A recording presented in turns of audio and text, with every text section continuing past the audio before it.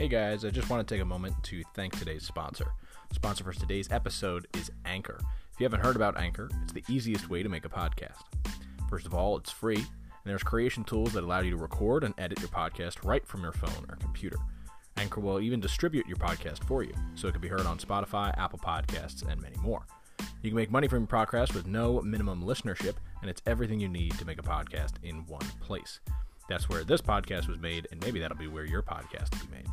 Download the free Anchor app or go to Anchor FM to get started.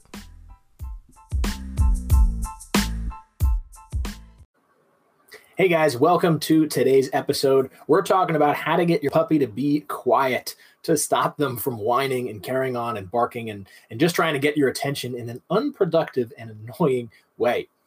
If you don't know who I am, my name is Michael Aceta. Nice to meet you. Thank you for being here. I'm the founder of Matador Canine Brilliance, the author of the Dog Training Cheat Codes, and the host of the Acknowledged Dogs podcast. What we're going to do today is discuss 3 different ways and 3 key points that you must consider when trying to get your dog to stop whining and crying. Now, if your puppy or dog has other behavior problems, make sure you take advantage of the free PDF guide in the description below. Download it. It's a short little PDF guide on how to end problem behaviors without resorting to punishment. Resolving complicated bad habits without using punishment. That's the title of the PDF. You can click that right below. So, first thing we need to consider is, what is our dog looking for? Why are they whining? Why are they barking in the first place? Well, biologically, dogs only bark, cry, or whine trying to get assistance from something. Now, barking has a little bit more nuance to it, but when our dog is whining or crying, it's because they want assistance. That's how they ask their mother. That's how they ask their father. That's how they ask their litter mates. That's how they ask for assistance before they learn other behavioral communication. They're hungry. They're tired. They're trapped. Right? Whatever it is, they're asking for assistance by crying and whining. Once you understand that, you can then try to figure out, well, how can I help them? Right? If they're stuck in a playpen and they're crying because they want to get out, okay, well, could I let them out? Sure. But what would I be doing? Rewarding the crying and whining. This is where the old adage or the old advice of never give in to your dog. Let them cry it out. Let them whine. Right? And I did this with my first dog. My parents did this with me, and I thought it was the right thing to do. So my first dog, she did not like the crate, and she especially didn't like it at night. She had no problem during the day, but that's where she was going to sleep at night. This was the first time my house had ever had a dog, and we were still trying to figure everything out. So we had her in the crate. This was a number of years ago. We had her in the crate at night, and she would cry and she would whine. Now, what my parents did with me when I was a kid, and what we eventually did with my dog, was we waited 3 nights. She was just going to sleep in the crate uninterrupted. Nobody was going to let her out. And in 3 to 4 nights, they would stop. That's what I did. That's what my siblings did. And that's eventually what my dog did. She would stop barking and crying at some point during the night. And then over the 3 nights, she kind of got used to it. She was like, okay, fine. I'm not going to cry in the crate anymore because it's not working. It doesn't get rewarded. This is what we call extinction. When a behavior no longer gets rewarded, we coin extinction. It's going extinct because it's not getting rewarded. So if you're going to wait that out, if you're going to let your dog cry and whine, the first option is to kind of let it go through extinction. Just stop rewarding it.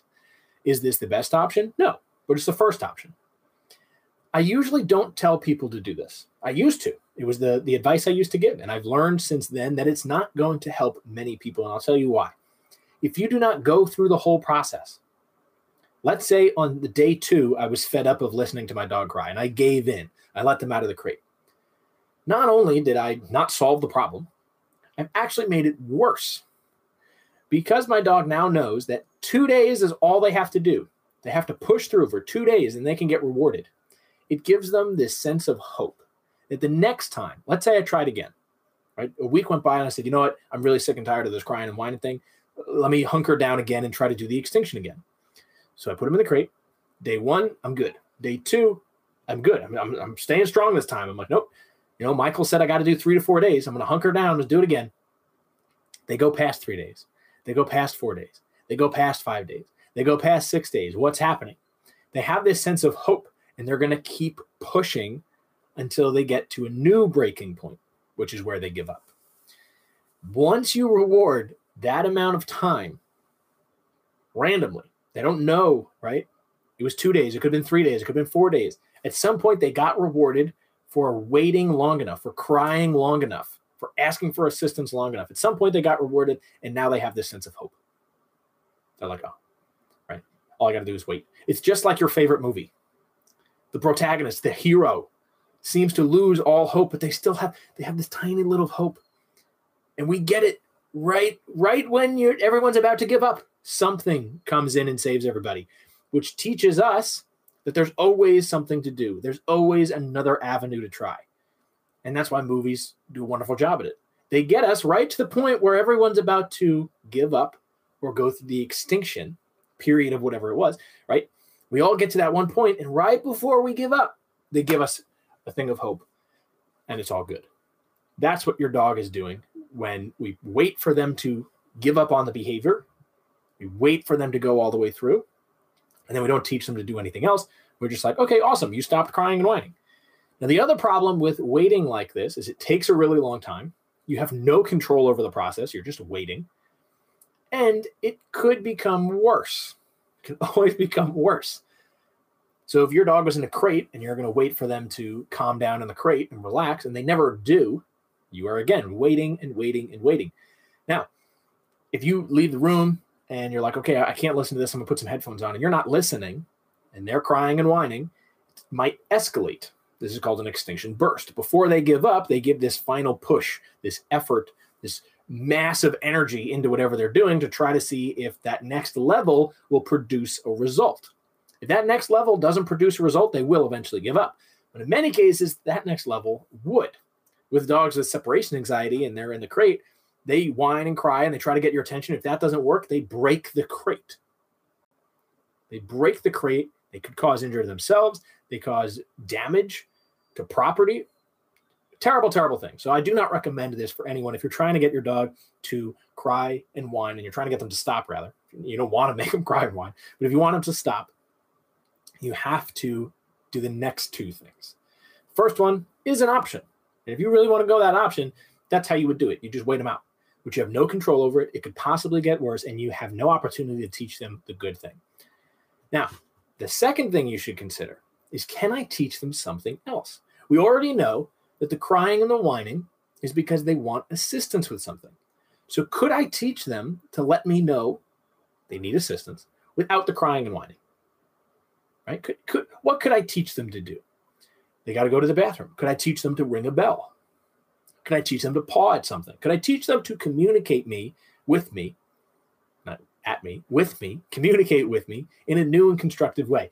This is where shaping and teaching them a lot of skills has a lot of benefits. The more creative your dog is, and the more they know how to communicate with you by doing simple behaviors like pawing at things, like brushing up against you, looking at you in the eye, and then going to the back door and then coming back and looking at you again, right? All of those things are ways that they can communicate to us, and they don't know them naturally. But if we teach them, if we set forth a training plan and go through our process of teaching them, it becomes way easier for them to do those things because they get a faster result. So if you combine that with the first one, I'm never going to reward the crying and the whining. I'm going to wait them out. But I also teach them what I want them to do. Now they go, okay, I'm going to much, much quicker. They'll give up on the crying and whining much quicker in favor of this new skill and communication device because it gets a reward so much faster. Dogs are opportunists. They want to get the reward quickly. They don't want to work for it forever and ever and ever. We can teach them to work for it by forever and ever, either accidentally or intentionally, right? So when you have a dog that is crying and whining, don't just think, I have to wait them out. I have to stress them out by waiting, and I'll reward them when they're done. That's going to do you no good. Teach them how to communicate with you effectively. Now, if your dog is crying or whining, you can address it immediately. What does this do? This teaches them that if they cry and whine and get your attention, yes, they will get some form of reward. That is your attention, that is the help, whatever it is. But it stops them from practicing a prolonged version of the behavior. Only do this if you intend on teaching them a different skill in replace of it. What do I mean? If my dog is in the crate and starts crying and whining, I will immediately open the crate and let them out. Whoa, whoa, whoa. Why would I do that? trainers that are listening to this and people who have trained dogs before are like, oh my God, why would you do that? You rewarded it. I absolutely did, intentionally, because I rewarded the shortest possible version I could of that crying and whining. If I didn't, and I waited 5 minutes, and then I was like, okay, they're clearly not quieting down. Let me change my training plan. And then I opened it up. I would have rewarded 5 minutes as opposed to 30 seconds. Why would I do that? The timing is critical. I do this with my son all the time. He's a 2-year-old boy. Okay. And he wants to play. He wants to do stuff. Now I know that if he asks to play with me and he goes, Daddy, toys, he'll ask. He's going to ask multiple times. And every time he asks, it's going to escalate. So he might start throwing toys. He might start pulling me over. He might start doing all of these things to get more and more attention because he doesn't have mine yet. He doesn't have my attention yet, so he has to grab it in one way or another, and he's wonderful at it. So what I need to recognize is the second he asks me, I have to re-engage with him. Now, I can teach him to ask politely, which is what we've been working on. Again, he's only 2 years old. But if I teach him to ask politely, to come over and start waiting, say, hey, Daddy, can we play? And now he waits. And then I respond with him. Wonderful. I've taught him now the better form of communication. And I've stopped him from practicing the bad habits, right? If he came over and asked to play with me and I don't play with him right away, and then he starts chucking toys at me and I go, hey, okay, fine, we'll play. I've given in to this higher level of behavior, which means the next time he wants to play, he's just going to chuck toys at me. That's not what I want. I want to teach him to be calm and relaxed. So the behavior is going to get worse, and it's going to get worse. Reward it as fast as possibly you can, and then switch it, right? Don't just give up on training the new things and be like, oh, well, I solved it because I rewarded it right away. No. Reward it right away so that they don't practice the bad behavior, and then move on and get them thinking about the new thing. Now, the third thing that you can do, and this does take time, and I do not recommend this for many people, teach your dog a quiet command. Why would I do this? Dogs that incessantly bark, cry, whine, carry on, probably have an underlying issue. Sometimes we can't address those issues because our dogs are too wound up. This is why a lot of people use corrections, right? They correct the dog and now they can address the issue. Really what you did is suppressed the behavior and eliminated it, right? You suppressed it, and then you can teach these new things. Some dogs aren't open to it after they've been suppressed, so you're actually wasting time. And in the other case, you've simply interrupted them. And now you can teach them the things that you could have taught them previously if they didn't get to the point where they needed to cry and whine. Getting off my soapbox. So you can teach them a quiet command. This means if they're crying and whining, first thing you do is mark and give them a treat. I know, we just marked and rewarded from the crying and whining. Mark, give them a treat. Mark, give them a treat. Mark, give them a treat. What they're going to start doing is going, ooh, there's opportunity for food here. So they might actually quiet down on their own, which would be great. Now we can mark and reward for them being quiet. Oh, so easy. Now you could teach them to cry and whine on command. This is where stimulus control comes in. And this is why I don't recommend it to many people. The level of complexity and timing and skill required to have really good stimulus control is difficult. If you do it correctly, it's fantastic, but it is very difficult to do. There's a very simple pattern, but can very easily become way more complex and very confusing and all over the place. So I'm not going to go over stimulus control right now, but what you do need to understand is if you want your dog to be quiet, add in the word before you mark and treat. Add in the word. They'll get distracted for a second, so you're positively interrupting them. Then mark and reward for them pausing for a second. Then you could say whine because you know they're going to go back to whining. Or you could say quiet, treat, quiet, click, treat, quiet, click, treat, over and over. They start to get the rhythm. Oh, when I hear the word quiet, I should pause for a second, and maybe I'll hear a click. Ooh, I heard the click. Now let me get the treat. And then we can build duration on that. So I say quiet, nothing happens. They pause, they're waiting, they're looking at me, they're being quiet. Good, click, treat. Slowly build that up. So anytime they do cry, you can stop them right away by saying quiet, then rewarding and marking for that.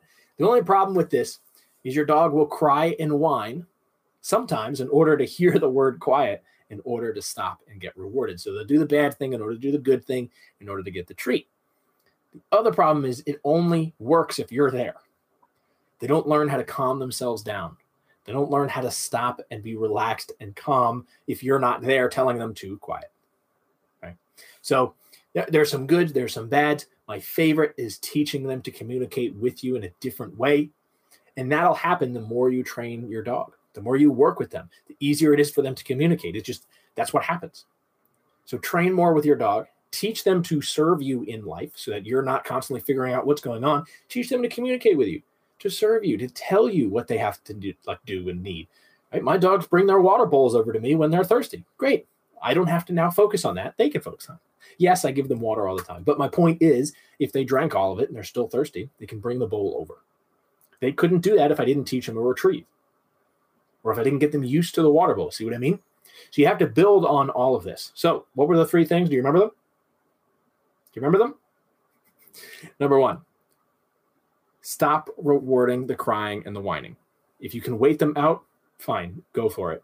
If you don't want to wait them out, move into step 2, which is see if you can teach them to do something else. Reward them immediately so that they don't build this bad behavior. Reward them at that low level. Keep it there so then we can bring it lower. Right? If it's all the way up to the moon, we got to bring it down to the atmosphere and then onto Earth.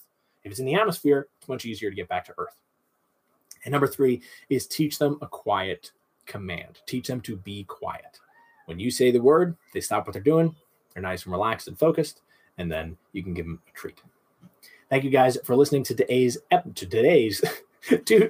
episode. Again, take advantage of that free PDF down below, Resolving Complicated Bad Habits without having to use any punishment. It's unnecessary, it's not needed, and it's probably going to do more harm than good. So learn how to do it using positive reinforcement. Again, take advantage of that PDF down below. Thank you guys for listening, and I'll see you next time.